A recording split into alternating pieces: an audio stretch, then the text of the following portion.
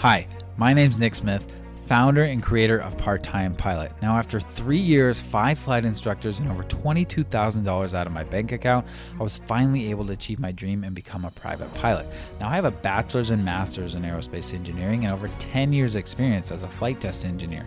So if it was that difficult for someone like me, no wonder 8 out of 10 student pilots never end up becoming a pilot. So this is why I created Part-Time Pilot, and this is why I'm creating this podcast. This podcast will be your audio ground school and just another way Part-Time Pilot is making flight training easier and more consumable for you. So with over 300 students and counting that have used our content to pass the FAA private pilot exams, I hope that you can use this podcast to become the next student to do so. So thank you, and I hope you enjoy listening to the Part-Time Pilot Audio Ground School podcast.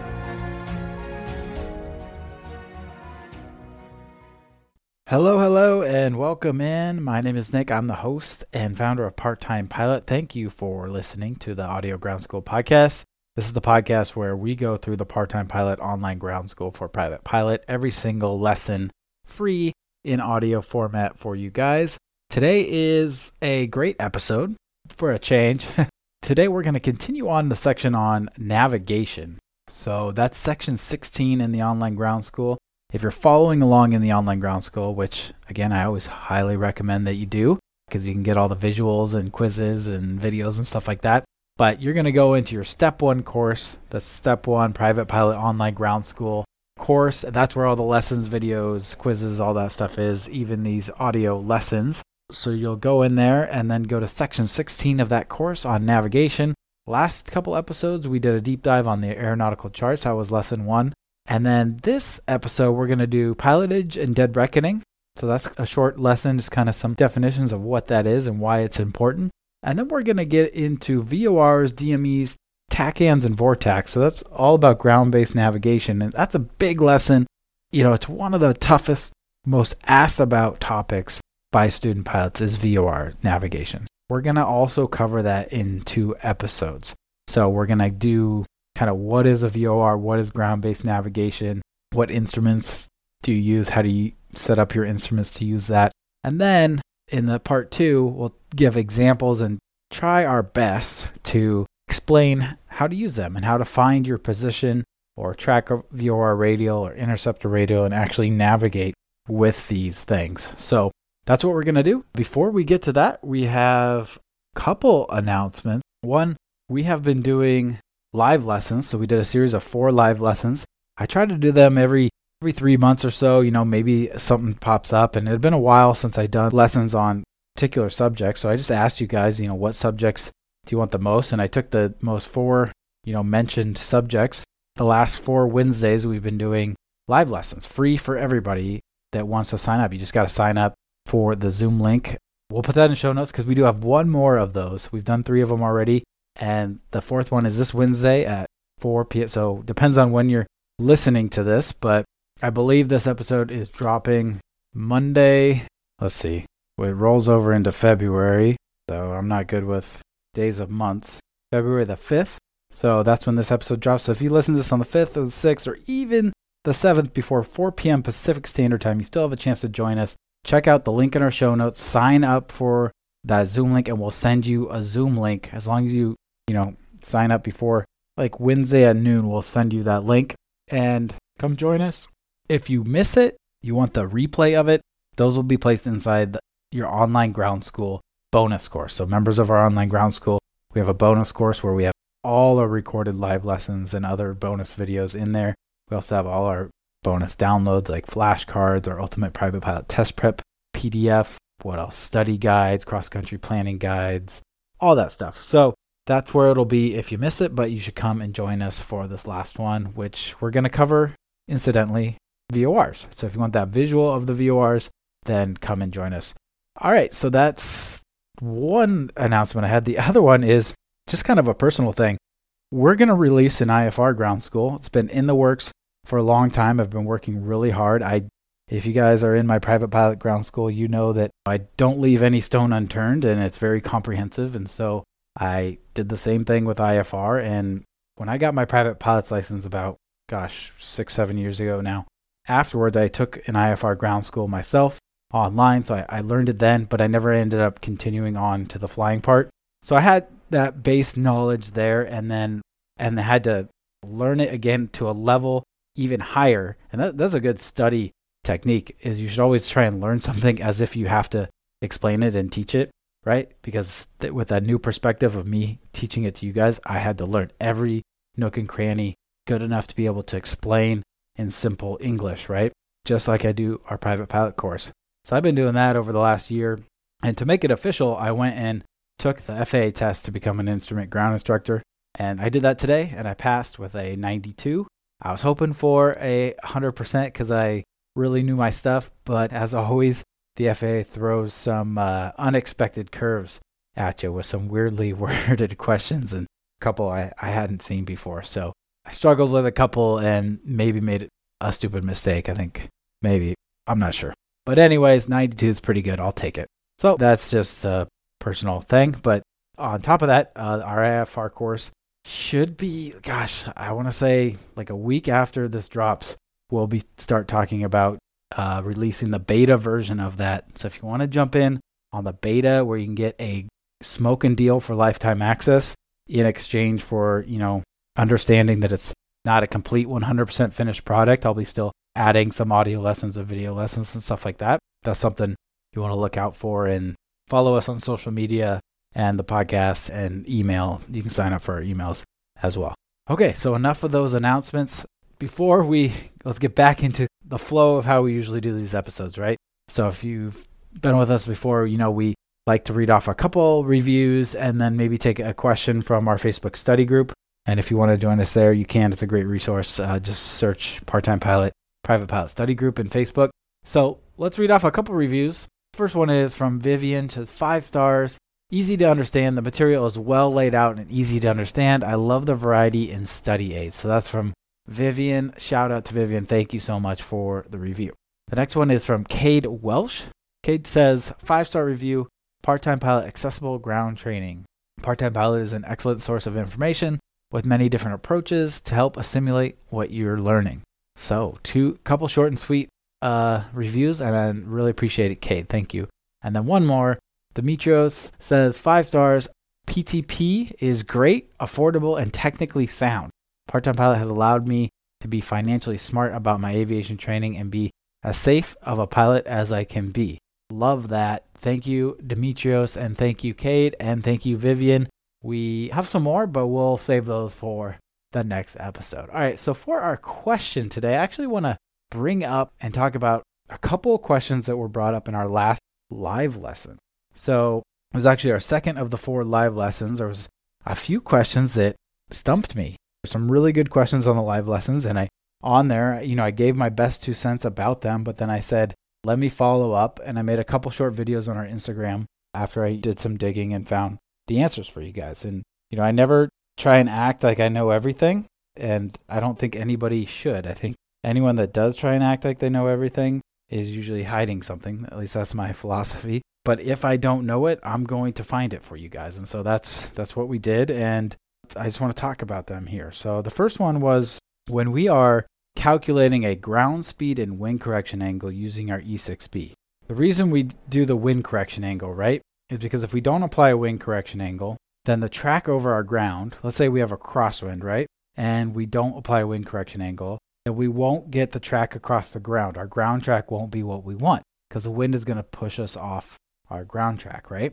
Now, if we apply our wind correction angle, we will kind of crab into the wind, so to speak, and we'll fight the wind so that we go on the ground track that we want. So the question was, wouldn't turning into the wind slow our ground speed? So we calculate on the E6B our ground speed and wind correction angle. And so if we fly straight with a crosswind, that crosswind is really not going to affect our ground speed. But if we turn into the crosswind, right, now it has a little bit of a headwind component. Won't that slow down our ground speed? And the answer is yes, it would. But when we calculate it on the wind side of our E6B, it incorporates that already into the answer. So the ground speed you get is assuming that you're flying at the wind corrected angle. So it assumes that you've already put the wind correction angle, and that's going to be your ground speed. The particular example we did on the live lesson didn't do a great job of showing that. It was almost a direct crosswind, but not quite. And then we crabbed. We had a pretty big wind correction angle. And when we crabbed into it, it didn't change our ground speed from our true airspeed. It only changed it by like 1 knot. So it looked like it barely didn't even change it at all. But in truth, in reality, it will have a little bit of an effect. But just after we applied like that 12 degrees of wind correction angle, it gave us 12 degrees more of a headwind component. And so it dropped us probably like 1 knot of ground speed. So anyways, that was a great question. Hopefully you guys understand what I'm talking about. The next question was, someone was asking if they can convert like statute miles and nautical miles on their E6B. And I thought that you couldn't.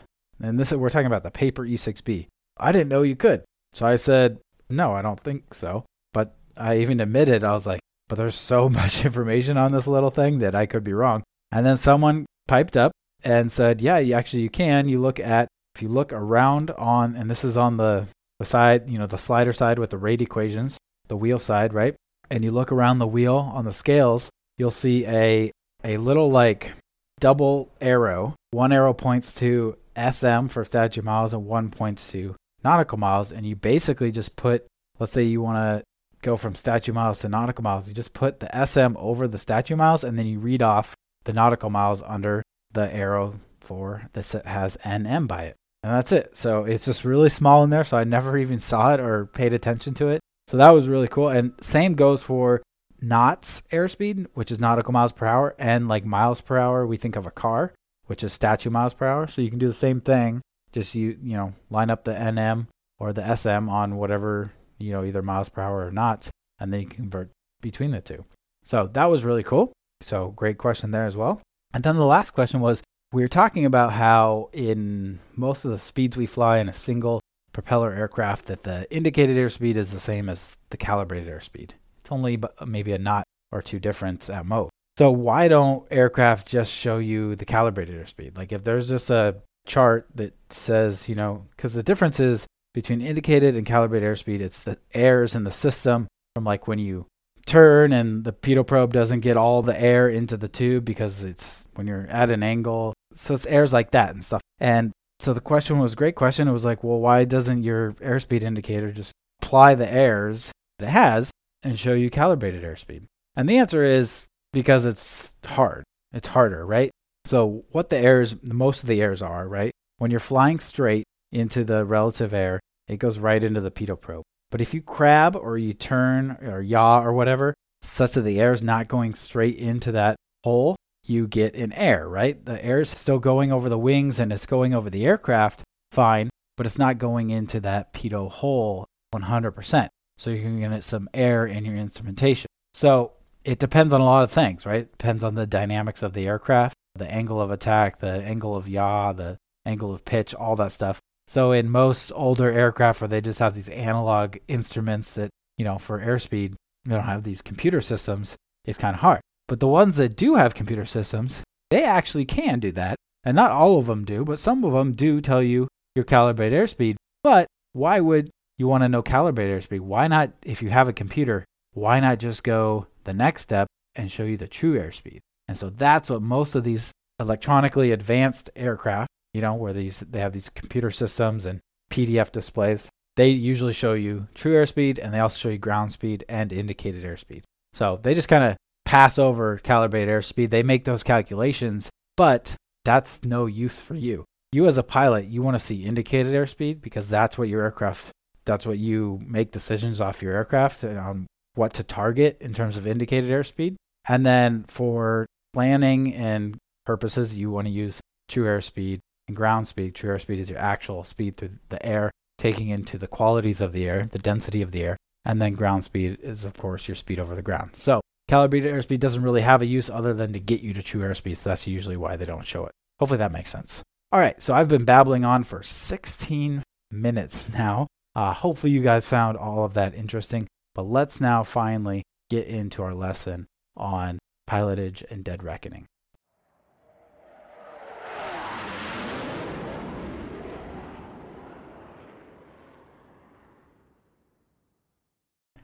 Are you struggling on your radio calls to ATC? Are you looking for a better way to practice that's not up there in the air in that stressful situation? Well, I want to talk to you guys about something called AR Sim, or Aviation Radio Simulator, by Plain English. It lets you practice talking to ATC through all phases of VFR and IFR flight, from taxi out to takeoff, all at your own pace. There's no simulator setup needed, and it works on any device, mobile or the web. So whether you're a novice or seasoned pro, the guided communication curriculum in trainer mode will elevate your comms proficiency greatly. Download ARSim by Plain English today and check out our show notes where you can get 10% off using a coupon code. It is a great tool and I highly, highly recommend it.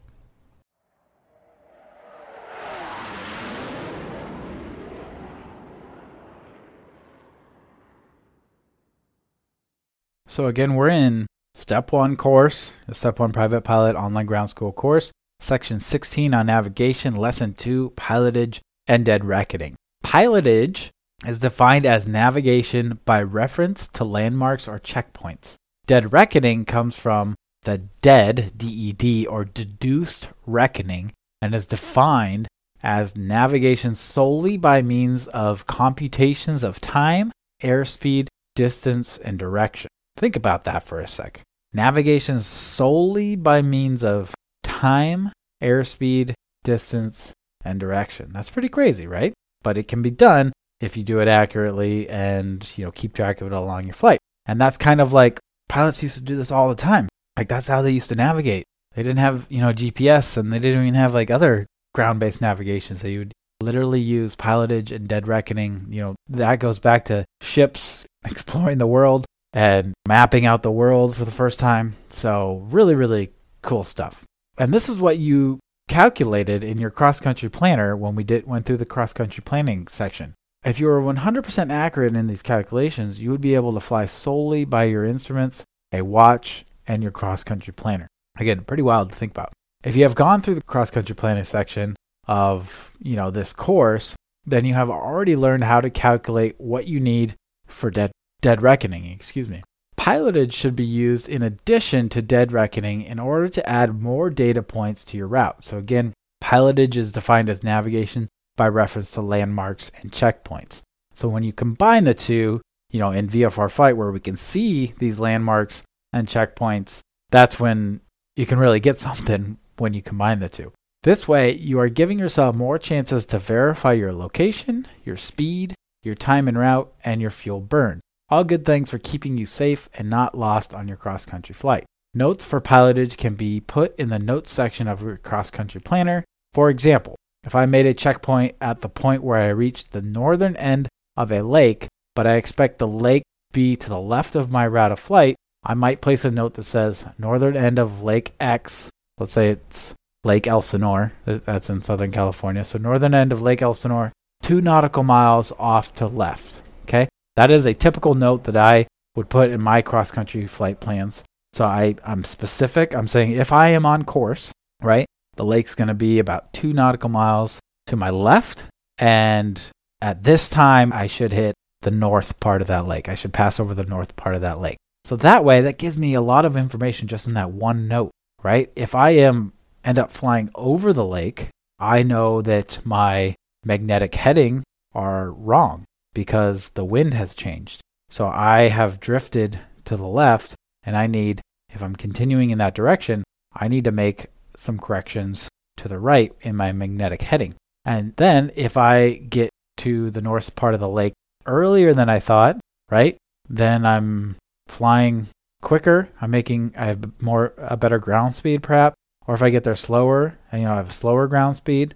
And if I get there way slower, considerably slower, then I start to think of, okay, well, how much extra fuel have I burned?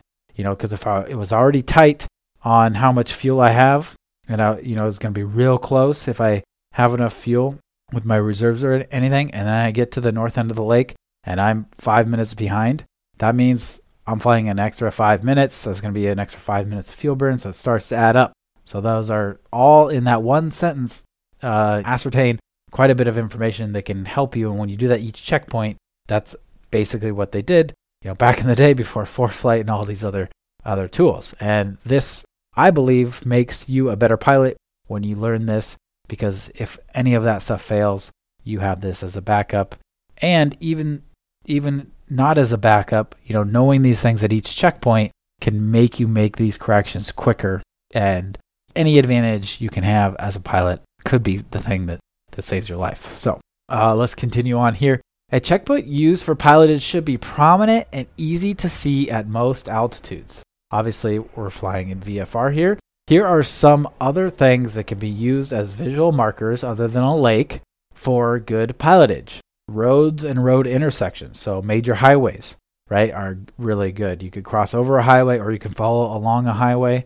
Maybe there's a highway intersection, two big highway intersections is a good visual point. Rivers, railroads are really good, right? There's trees and stuff that it's a clearing in the trees in a straight line. You can see the railroads and they're marked on your and all these things are marked on your sectional charts as well. So you can check your sectional chart and make sure it matches with what you're seeing outside. Things like the tallest peaks or standalone, mountains, right? Those will be on your sectional chart, easy to spot, and they'll also, the tallest peak is easy to spot from in the air. Lakes, we said. Power lines those are on sectional charts. Windmills, solar farms, sand dunes, peninsulas, large parks, baseball, soccer, or football fields, large warehouses, water towers, and then also, right, like airports, heliports, maybe other bodies of water like reservoirs or treatment plants, things like that. What else? I think that's a pretty good list for now. So you guys get the hint, and that is it. That's our lesson on pilotage and dead reckoning. Not too many things you might be quizzed on here, but it's good to understand what exactly it is and how it can help you in your flight lessons. All right, let's move on to lesson 3 of section 16, and that is VORs, DMEs, TACANs, and VORTACs. So we're going to split this up into 2 because it's a doozy. Like I said, it's one of the more confusing concepts for student pilots to understand is how to use a VOR. So we're going to separate it into the basics of ground-based navigation systems, how to find the information on a chart, what they do, all that jazz. And then we're going to do next week's episode will be all about how to use them, how to find your position, how to find your relative position, from a VOR station, how to find your exact position with a VOR or 2 VORs and a DME, and then how to track radials, intercept radials, all that stuff, and we'll do examples. So let's get into the lesson on VORs, DMEs, TACANs, and VORTACs. In the absence of a good checkpoint or in the event where visibility becomes low, you are not allowed as a VFR private pilot to fly with low visibility, but you should still plan for the scenario. You will need to know how to navigate with your instruments. So I would also add to that without GPS or ForeFlight, right, you're going to need to know how to use a VOR. And once you get into IFR, you're definitely going to need to know how to use VOR to travel on routes and all that stuff. But even on VFR, it can help identify checkpoints. VORs can. If you get lost, it can tell you VORs can tell you where you are. It can tell you distance. DMEs can tell you distances from stations. 2 VORs can tell you where you are. You can track radials to use routes, specific routes, VFR routes, stuff like that. So very, very, very helpful tool. And I know that, hey, why can't we just use GPS? Well, your examiner is probably going to see and make sure you know how to use VORs at some point in your check ride. All right, so VORs, DMEs, or VOR/DMEs, TACANs, and VORTACs are the common navigation and radar systems that should be understood by any pilot. So you can have a station, a ground-based navigation station that has VOR capabilities, and then you can have one that has DME capabilities, or you can have one that has both VOR and DME. That's probably the most common. Or you can have what's called a TACAN, or you can have what's called a VORTAC. And we'll get into each of these. Again, most student pilots will work with VORs, DMEs, or VOR/DMEs. Also, I would say VORTACs as well. But okay, what is a VOR? VOR stands for VHF omnidirectional range or very high frequency. That's what VHF stands for. So it's an acronym in an acronym within an acronym, like an acronym inception. Gotta love aviation, right? So very high frequency omnidirectional range. It is a navigation beacon intended for civil use and provides pilots with a radio or beacon to and from the VOR station. VORs work on frequencies between 108.00 and 117.95 megahertz. VORs are used to determine your aircraft's position with respect to a VOR station, but they do not tell you how close or far away your aircraft is from a station, only the direction from it. So it might say tell you you're northeast from the station. It's not going to tell you exactly where you are. That would need a distance. So that's where we get into DMEs. So we'll talk about that in a second. Multiple VOR stations can be used to triangulate an exact position and distance from a location. And again, in the next episode, we'll tell you exactly how you can do that. Okay, so what is a DME? Well, DME stands for Distance Measurement Equipment, similar to a VOR radio or beacon, but provides the distance from the station. Then you have a VOR/DME station, so it has both. VOR DME is a combination of, you guessed it, VOR and DME on frequencies between 108.00 and 117.95. A VOR/DME provides a radio or beacon to and from the VOR station along with the distance to that station. These can be used to find exact locations of your aircraft, direction, and distance from a known point and the VOR DME station. So you know where the VOR DME station is. Your VOR part of that, the VOR instrument in your aircraft tells you which radial or which direction from that station you are. So again, let's say it says you're northwest from that station, and then the DME tells you how far away. So if you know the exact what's called radial, so let's say northwest, let's say it's 335 degrees. So that a heading of 335 degrees is to the northwest. So 335 degrees, let's say that's the radial you're on, and you're 20 nautical miles from the station. You can literally draw the 335 direction from that station. You can draw a line on that. That's called a radial. So out from the center of the station, out in the 335 direction. That's the 335 radial. You know your aircraft somewhere along that in the northwest direction. And then the DME tells you you're 20 nautical miles from the station. So you put a point on that 335 line. That's right where your aircraft is.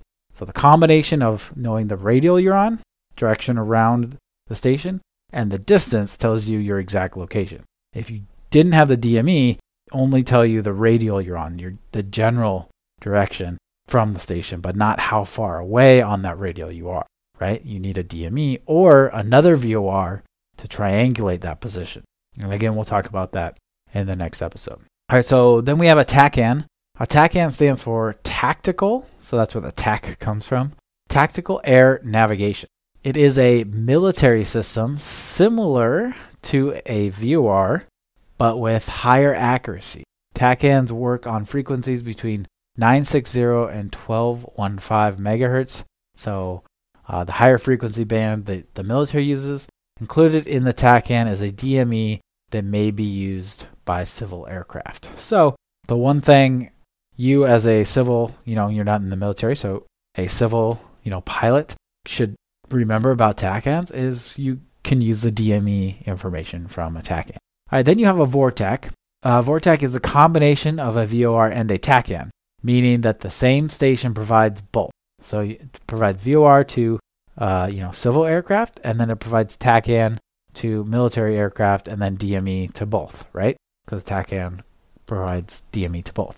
Civil users will use the VOR frequencies as well as the DME from the TACAN. This can be used to tell you your aircraft's exact position, which is the direction from the station with VOR and distance from the TACAN or DME.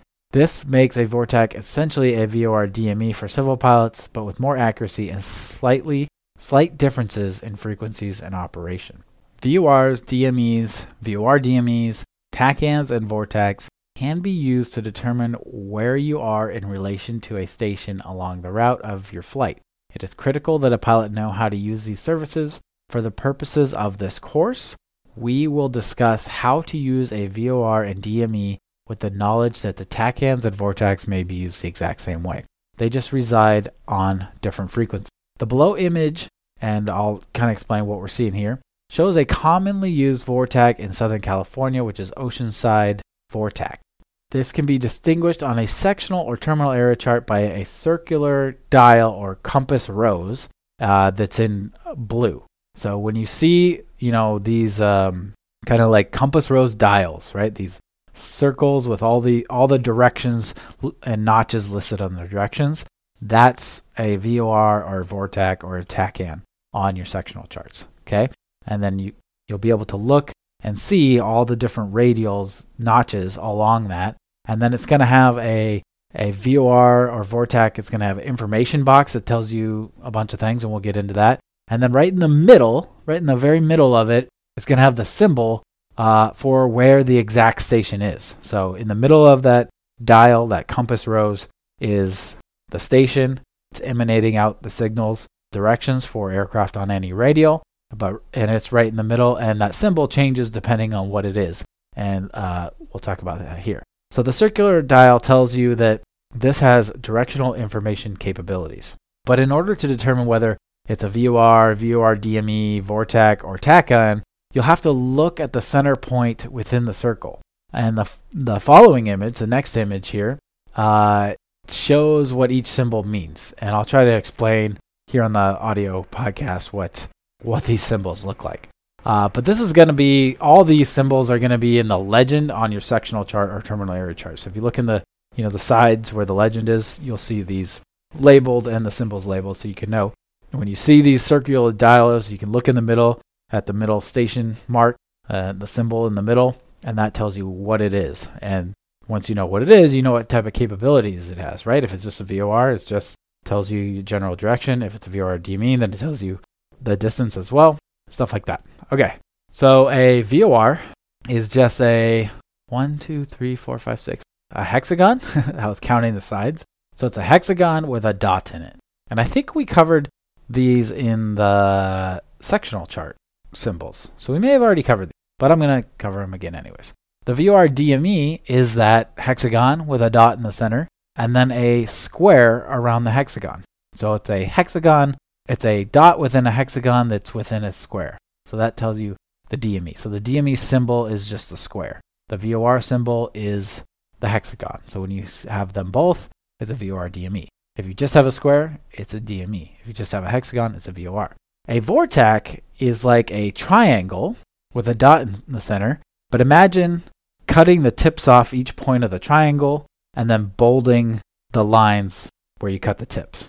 So that's kind of what it looks like. Hopefully that makes sense. So you have a triangle, cut off just the tips of each point, and then the extra side that it made, the little sides that your cut made at the points, you make those thick, right? You bold those lines. That's what a VORTAC looks like with a dot in the center. And then you have some other radio aids to navigation, like an RCO, which is just a circle with a dot in it. So that's like a remote outlet for FSS stations. And then you have like an NDB, which it's a circle with a dot in it, and it's usually magenta color, and that's got a bunch of concentric circles of dots. But we're not going to get into those. We'll just focus on the VORs, DMEs, and all that. The rectangular box inside the circle gives you the information. So now we're talking about the dial, the compass rose dial. There's going to be, it's either going to be inside that dial or somewhere close. It's going to be an informational box in blue that's going to tell you information about that navigation station. In the case of our example where we showed the Oceanside VORTAC, the civilian VOR transmits on frequency 115.3, and the TACAN for military personnel transmits on channel 100.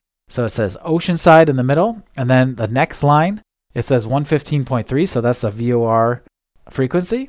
And then it says CH 100, so that's channel 100. Anytime you see channel, you think that's for military. And then it says OCN, so that's the abbreviation. The abbreviation for the station is OCN.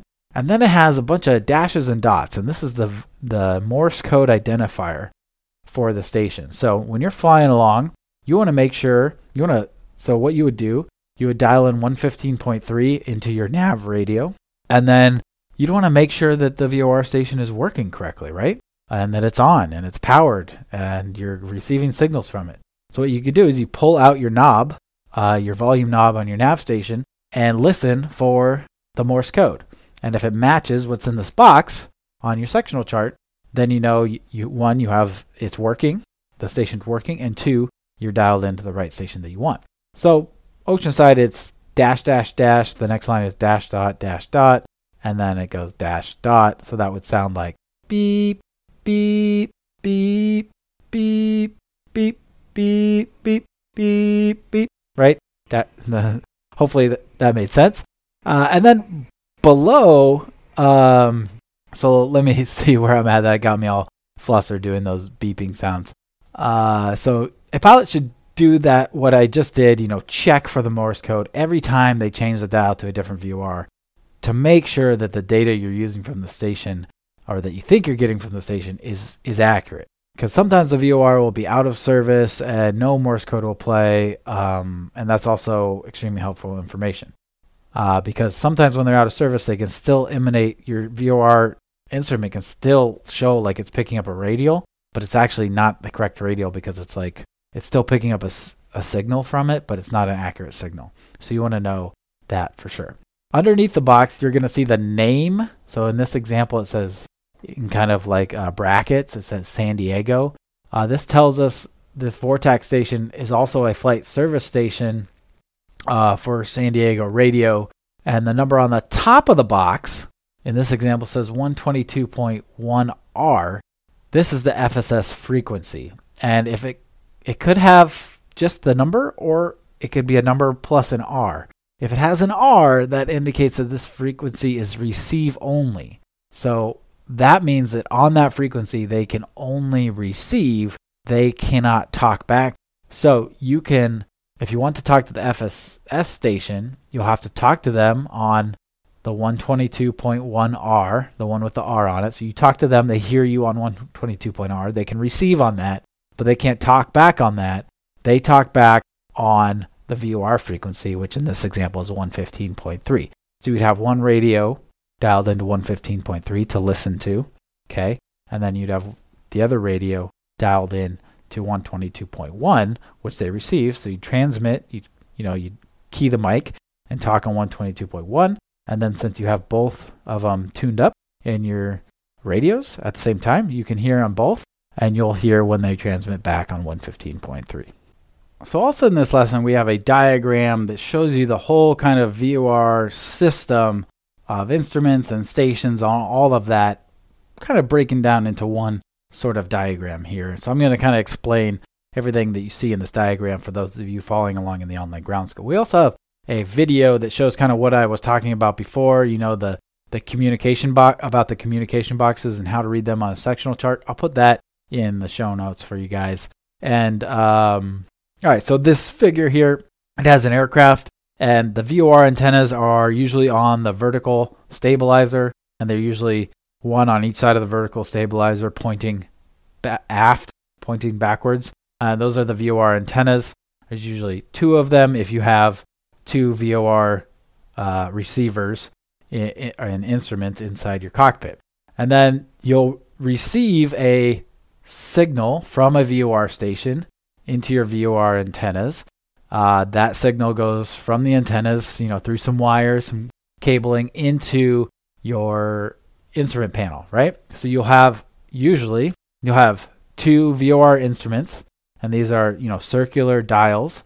And then you'll also have two nav radios. Usually most aircraft have two, right? So you'll have nav radio 1 and a VOR 1, and then you'll have nav radio 2 and VOR 2.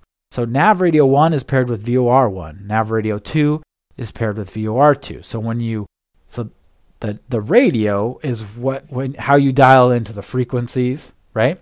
To communicate whether just with the signals or actually communicate with the FSS station at that VOR, right? So, when we talked about Oceanside having the VOR frequency of 115.3, let's say we want that in on our VOR 1 instrument, So on our nav1 radio, we would dial in 115.3. Okay, and then on our VOR instrument, we would move the OBS dial, which we'll get into, and for the radial we want, and that would be picking up the signals on 115.3 because it's connected to nav1. Okay, and the VOR station, right, as I mentioned, it could be a VOR, VOR-DME, VORTAC, or TACAN, and you look for the symbols on your chart like we talked about. And then to tune your VOR, right, we talked about, finding the frequency on the chart for that VOR station, dialing it into your nav radio, and then you want to test the Morse code, as we talked about, and then boom, you are now connected. Once the test is good, the Morse code's good, you have frequency dialed into your nav radio. It's now connected. You are now connecting and receiving the signals from that VOR. All right, so that is just kind of an overview of how the VOR ground-based navigation and your aircraft works in a complete system. I want to keep it at that, kind of just the basics of understanding the system, and then we're going to get into how exactly the VOR works, how we find out which radial we're on, how we find out if we're off the radial, how we find out if we're to the left of a radial or the right of a radial, how we find out if we're on the to side or the from side, right? Once we can figure out the radial and the to from, we know the relative position from the station that we are. And then as we talked about, we can combine that with a DME or another VOR to find our exact location. So we'll get into that. We'll also get into what if we know that we want to fly along a route in our cross-country planning. Let's say we want to fly on, the 090 radial to the east of, and we just want to fly along that from Oceanside VOR. And so all we have to do is intercept that radial and then keep everything centered on that radial on our VOR and fly along that 090 radial. We'll tell you how to do that as well. All right, guys. Well, thank you so much for listening. Hopefully you guys are having a great January. It feels like this month has been forever. And so again, thanks for listening. If you haven't subscribed, please subscribe. If you haven't left us a review, we really appreciate it. Please do that. And if you want to come join us for those live lessons, we got one more this coming Wednesday. So depending on when you're listening to this, come join us. I think that's February 5th. We talked about that at the beginning of the episode. But all right, talk to you guys later.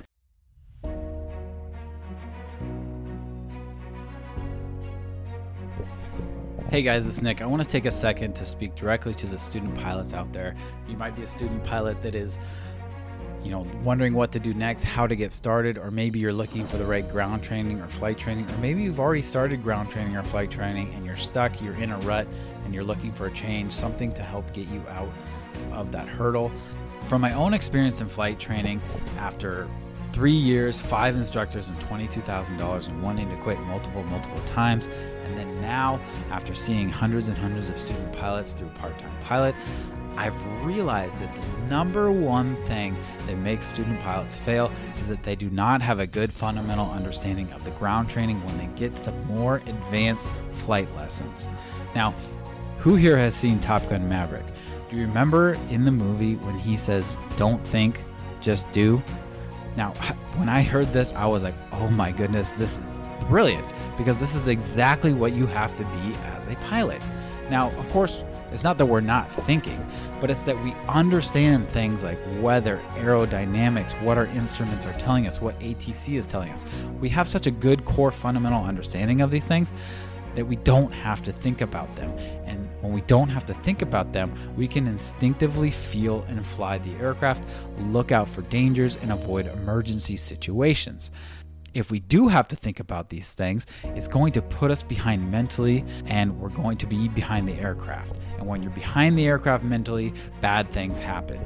And this happens when you don't have a good understanding of the ground school content. So now the first 10 to 15 hours of your flight training can go smooth, even if you don't have a good understanding of ground training, right? You can go up for a discovery flight, have a blast. You can go up, learn how to take off, learn how to land. You may be even able to solo for the first time, fly a plane for the first time. Everything's great and dandy. But once you get into, bad weather flying, or flying at heavily trafficked airports, or speaking with ATC for Bravo clearance, or cross-country flight planning and flying solo on a cross-country flight, things get a little more advanced. And when this happens and you don't have a good understanding of the ground school concepts, you're going to hit a wall. You're going to start to get behind the aircraft. And when this happens, if you have a good flight instructor, they're going to stop you and they're going to say, okay, we need to do one-on-one ground lessons. And now you're going to be paying your flight instructor to not even fly with you, but instead $50, $60, $70 an hour to just teach you the ground school content that you should already know. And the worst part is you're not flying with them. So the flight training that you gained, the currency, the proficiency that you gained is going to be lost, and you're going to have to redo those lessons. What happens to most student pilots is they continuously hit these mental blocks where they get behind the aircraft, they start making mistakes, and then they catch up with the ground knowledge only to have that happen again. And they start to get in this vicious cycle of having to redo trainings and repay for trainings until it gets to the point where them or their family, they finally say, you know what, this has to stop. We can no longer afford the training costs without any progress, and they end up quitting. Now, so how do we avoid that? Well, here comes part-time pilot. Again, I said I went through my own experience of this, and I realized that most flight training and ground training is not tailored to the modern day student pilot. And when I say modern day student pilot, I should say modern day part-time student pilot, because let's face it, there's a very small percentage of us that can go and dedicate 24/7, 365 to our flight training, or not even miss a beat and be able to pay for flight training without working. So most of us have a full-time job or maybe a part-time job. We have kids, we have family, we have school, we have all these other responsibilities on top of flight training. And most of these flight trainings and ground trainings are not tailored towards you. And so how is it the part-time pilot tailors to the modern day student pilot? Well, the first way we do that is by keeping ground school interesting. You want to avoid being boring. You want to avoid that burnout. So how we do that is we present our material in multiple ways. And you're actually listening to one of them right now. You can consume our content via this podcast and an audio recording. You can do this while you're running, while you're driving in traffic. Again, tailoring to that busy part-time student pilot. Or you can read through our written lessons. I like to read, so for those of you that like to read, you can read through the lessons. You can see the step-by-step examples and the procedures that we have. Or you can look through our study guide and see our diagrams and mnemonic devices, have that those visual cues and aids that help further your understanding. Or you can watch our videos. Or you can take our quizzes and practice tests to reinforce what you just learned. And then finally, you can join us live weekly for our live Q&A and our live lessons, so you can see in real time these things taught out and these examples done in real time. And then finally, you can utilize our group community, form study groups, get questions answered 24/7. All of this is tailored for the modern day student pilot to keep ground school interesting, keep it from being boring, keep from having that burnout, and to find ways that you can consume the content throughout your busy schedule. And guess what? It works. We've had over 350 student pilots come through, take and pass their FAA exams without a single student failing. That's right. A single student has yet to tell me that they failed either their FAA written or their FAA check ride. So that is just proof in the pudding right there that our concepts, the way we explain things in plain written English, and the way we give you multiple ways to consume this content is working. So if this sounds like something you might be interested and you want to come join us, we'd love to have you. Just go to www.parttimepilot.com, click on Online Ground School, and we'll see you inside the Online Ground School. Thanks for listening, and I'll see you guys next week.